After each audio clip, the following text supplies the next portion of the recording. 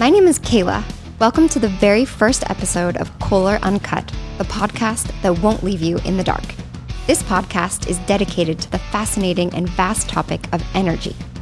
Kohler has been in the energy and power business for over 100 years, supplying reliable energy solutions to industrial and residential clients to ensure they never lose power. So to kick things off, we're going to dive into the world of backup generators. Through this angle, we can better understand the current energy climate and how major global players like Kohler are working to deliver cleaner, more cost-efficient, and ever-resilient energy solutions worldwide. I'm here with Nicole Dirk-Seide, who's actually in Kohler, Wisconsin. She is the director of Kohler's generator categories for 600 kilowatts and above. Hi, Nicole. Welcome to the podcast. Hi, Kayla. Happy to be here. So, Nicole, you are an electrical engineer. You've been with Kohler for over a dozen years, and all throughout your career, you've been drawn to companies working with energy and technology. Tell us a little bit about your experience. I was fortunate when I came out of college many years ago. I was able to start at a company that designed and built locomotives. This started my passion for energy and how it's used. As you can imagine, a locomotive has a very large diesel engine in order to generate enough power to pull all the cars of a train. My next move was to a technology company that created test and measurement equipment. This is the equipment such as digital multimeters and network analyzers that are either at an engineer's test bench or on a manufacturing floor. I was drawn to Kohler by the opportunity to bring together my passion for energy along with innovative technologies to focus on the energy needs of industrial applications. As an added bonus, Kohler is dedicated to sustainability, and I'm very fortunate to also be a sustainability champion at Kohler. Thank you so much. So let's jump right in and talk about backup generators, which is one of Kohler's biggest, most important products. That way we can make sure that we're all on the same page. So Nicole, can you tell us what are backup generators used for and why are they important? Generators are the backbone of a resilient energy solution. Most of us are reliant on the utility grid to provide energy to power our lives. But when the utility fails, there must be a backup, and that is where the generators play a crucial role. They're used to provide power to many different types of applications, from a warehouse or retail store to a water treatment facility and hospital. For some businesses, it is about continuity to keep operating and avoid a gap in production or revenue generation. For others, such as a hospital, it is about providing critical services for life safety. In all scenarios, there is a need for reliable, resilient power. And these generators obviously rely on energy to provide reliable power that you mentioned. So being in the energy business, what can you tell us about the global energy crisis that we're facing today? We hear a lot in the media about this unprecedented crisis, that there are threats of power cuts, unbearably high energy bills, and because of that, some businesses simply going under because they can't stay profitable. And yet, despite all this news, many of us are still wondering how we got into this situation and what we can do to get out of it. So from everything you're witnessing, how do you explain this extreme pressure on the energy market? This is a complex situation, and I will do my best to simplify. First, it starts with demand. As one would expect, right, we have an increase in population, and that is going to increase demand naturally. But in our case, the demand is increasing much more rapidly than population, simply due to the electrification of our world. Right, not only do we have traditional use of energy for needs such as lighting, heating and cooling, and manufacturing, now we have smart devices requiring power to operate and cloud services enabled to support them. These smart devices, they're in our pockets in the form of cellular phones, as well as on equipment in the form of the controls that are on that equipment. I was researching how much data is used in 1 minute in the world, and the amount is astounding. At any given minute, there are 2 million Snapchats sent, 44 million Facebook views, 694,000 hours worth of content streamed on YouTube, 575,000 tweets on Twitter, and this is a small sample of all the data. At the center of this data transmission are data centers, and they are growing at an extremely fast pace.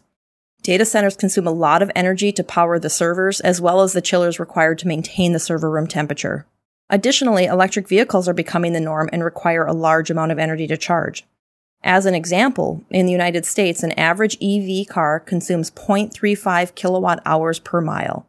If you drive 14,000 miles per year, that requires almost 5 megawatt hours. For comparison, an average home in the United States consumes 11 megawatt hours. Adding an electric vehicle to your home increases your usage by 45%. These are just a few examples of electrification, And these advancements are outpacing the ability for the traditional energy sources, namely the utility providers, to keep up with an already aging infrastructure that requires upkeep and expansion. The other side of the equation is supply. Beyond the aging infrastructure, in order to produce energy, fuel is needed. In the case of generators, this is diesel fuel traditionally, which is derived from crude oil. In the case of grids and the utility, it's multiple sources, such as coal and crude oil.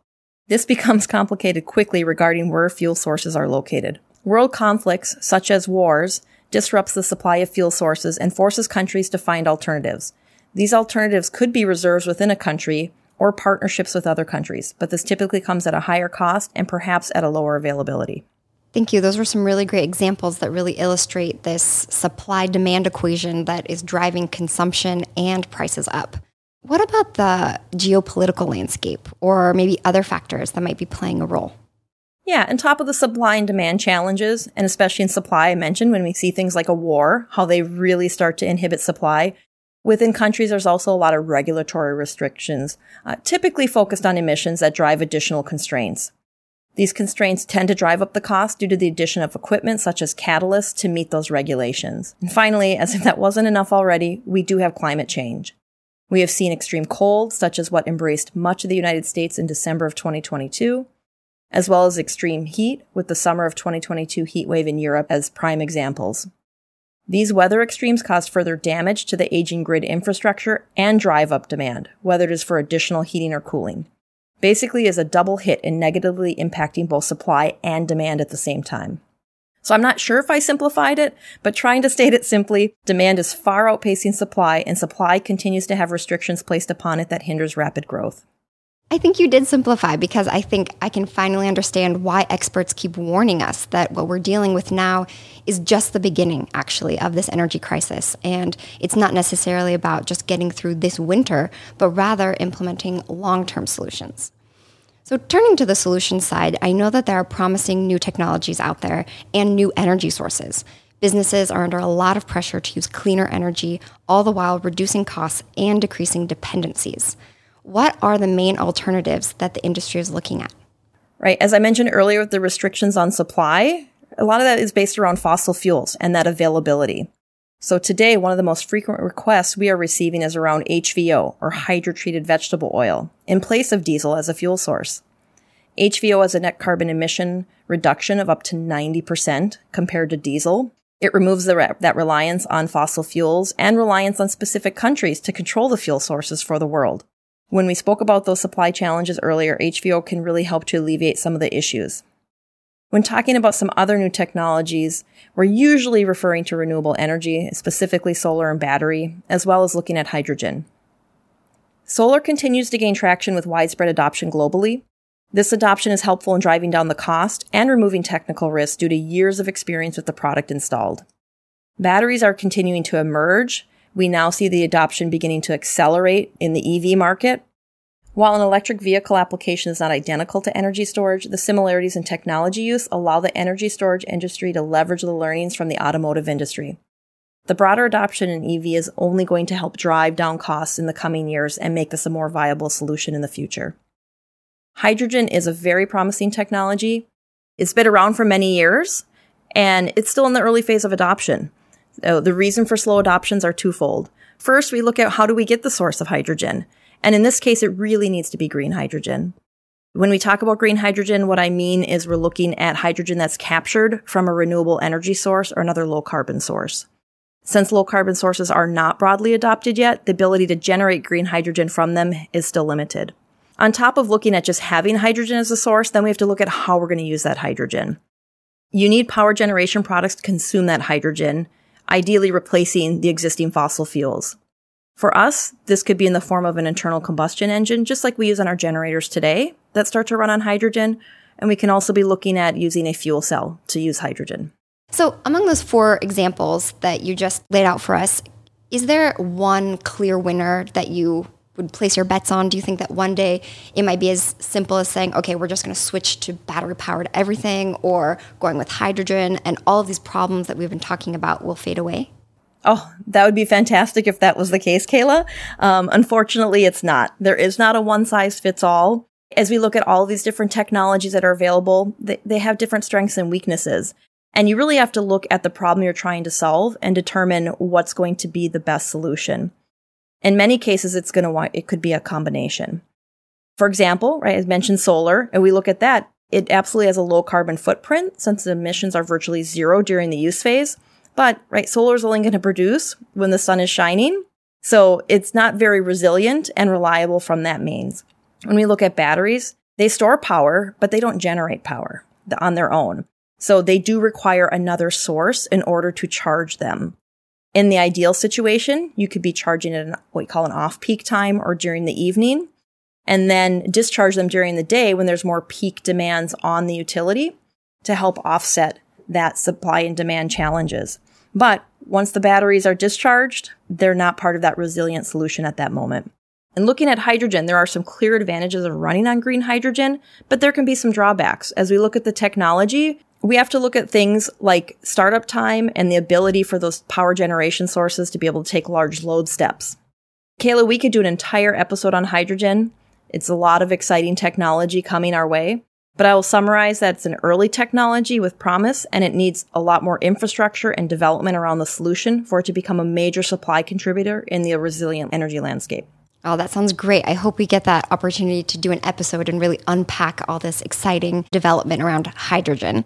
But for now, when we look at Kohler's clients, right, a power outage is simply unimaginable because maybe they run a hospital or an airport and literally safety and lives are at risk. So when you need 100% reliable energy, what's the best choice? When you look at having that resilient energy solution, really a backup generator is your best option. However, right, for those that want to start looking at some of these newer technologies, you can look at adding them. If you use resilient technologies only, like solar and batteries, you're not going to get that true resiliency because of their limitations. But if you pair them with a generator, you can start to take advantage of those newer technologies and still have that generator as the backbone of the system. Okay, so really a hybrid approach there. What stage would you say in development are we in regards to these emerging technologies? A lot of these new technologies, such as hydrogen, are not to full-scale adoption, so the cost could drive expenses up, not down in the short term. And like with hydrogen, green hydrogen supply is not sufficient yet. Also, as we look at all of these new technologies, we do need to look beyond just the use phase and look at the full life cycle of the product and the impact it's going to have on sustainability. What I mean is that if you look at batteries as an example, I had read a report saying that it takes 50% more emissions to produce an electric car than a conventional car. So now you have to start thinking about how much usage do I have to get out of that car before it becomes neutral again, and then you start to really see the benefit of that electric vehicle. The other consideration is how you're charging that electric vehicle. So when you're charging it off a grid that is fossil fuel based, you're still not maybe getting as far as you want in sustainability with these new technologies. And don't get me wrong, all these new technologies are needed and they all have a place, but there isn't a single one that solves the energy crisis or a desire for more sustainable solutions. And at Kohler, we are in the energy business with a focus on resilience. So we explore these new technologies while we're continuing to improve on our existing proven technologies. Well, that's a really interesting point, Nicole, and something that I'd like to know more about. How does Kohler explore new technologies, especially ones that you've mentioned need time and experimentation to mature? Because you can't really afford to test and fail with your generators. You guys are already the backup plan. So how at Kohler do you guys approach innovation? Great question. First and foremost, we always start with our focus on our customers. Right? We know our customers need a reliable, resilient energy source that they can count on regardless of the situation. As mentioned, backup energy is critical for applications like hospitals and data centers. That is our basis. From there, we know customers want to reduce their energy usage to minimize their expenses and reduce emissions. Then as we have conversations with customers and they do want to adopt new technologies, we start having the discussion with them of how can we balance the risks with some of these newer technologies. So as an example, I mentioned batteries and solar earlier, right? You can pair those together with a generator. So you still have that resilient backbone of a generator while adopting some of these newer technologies to offset energy uses and reducing your emissions. Another key piece for us is looking at adjacent industries, because that can really help us to de-risk the technology. Right? Batteries are a great example. As we see this broader adoption in vehicles and mobility, the safety and performance continues to improve, and those costs are going to decrease that are going to make it a more viable solution in the future. And then finally, we do a lot of advanced development and field testing. Kohler Company is a family-owned business that is still operated by the Kohler family. At Kohler here, we all take that seriously so we can deliver a gracious experience for our customers, and that includes resilient power. Are there any examples that you can share with us that illustrate how you've gone from testing mode to the implementation of new technologies so that you're able to keep up with this demand on the customer side or regulatory side, or even just the demands of modernization so that you're best in class in your products? I can think of several examples, but for now I'll focus on our large diesel generators. So in 2016, Kohler launched a new line of generators built on our KD engines, stands for Kohler diesel engines. We took our 100 years of experience along with our customer needs and looked towards the future, designing a generator that meets the most stringent emission standards, including ultra-low NOx and particulate matter levels, and put that in a very compact footprint. We proved out these new designs with our advanced development team. Then we deployed it into prototypes and finally into product samples that were field tested. Once we knew we had a reliable product that could back up a mission-critical application, we launched. This launch went up to 2,500 kilowatts or 2,800 kVA. We didn't stop there though. Since 2016, we've continuously expanded and improved on that product. We now offer up to 4,000 kilowatts. Since there are thousands of KD generators in service for many years, we have the knowledge to make this type of adjustment without risking the reliability of the generator. And most recently, we've added HVO, hydrotreated vegetable oil, as an approved fuel. These are just a few examples of our improvements, and we'll continue to make innovations on our world-class product. By having a proven base with the years of experience, the risk of making these changes is minimized. Thank you so much, Nicole, for all of your insights. I know I learned a ton. I hope you guys enjoyed it too. Thank you, Kayla. This was fun. Yeah, it was. Well, that wraps up our very first episode of Kohler Uncut, the podcast that won't leave you in the dark. I look forward to unpacking more of these complex questions about energy with you next time. Bye.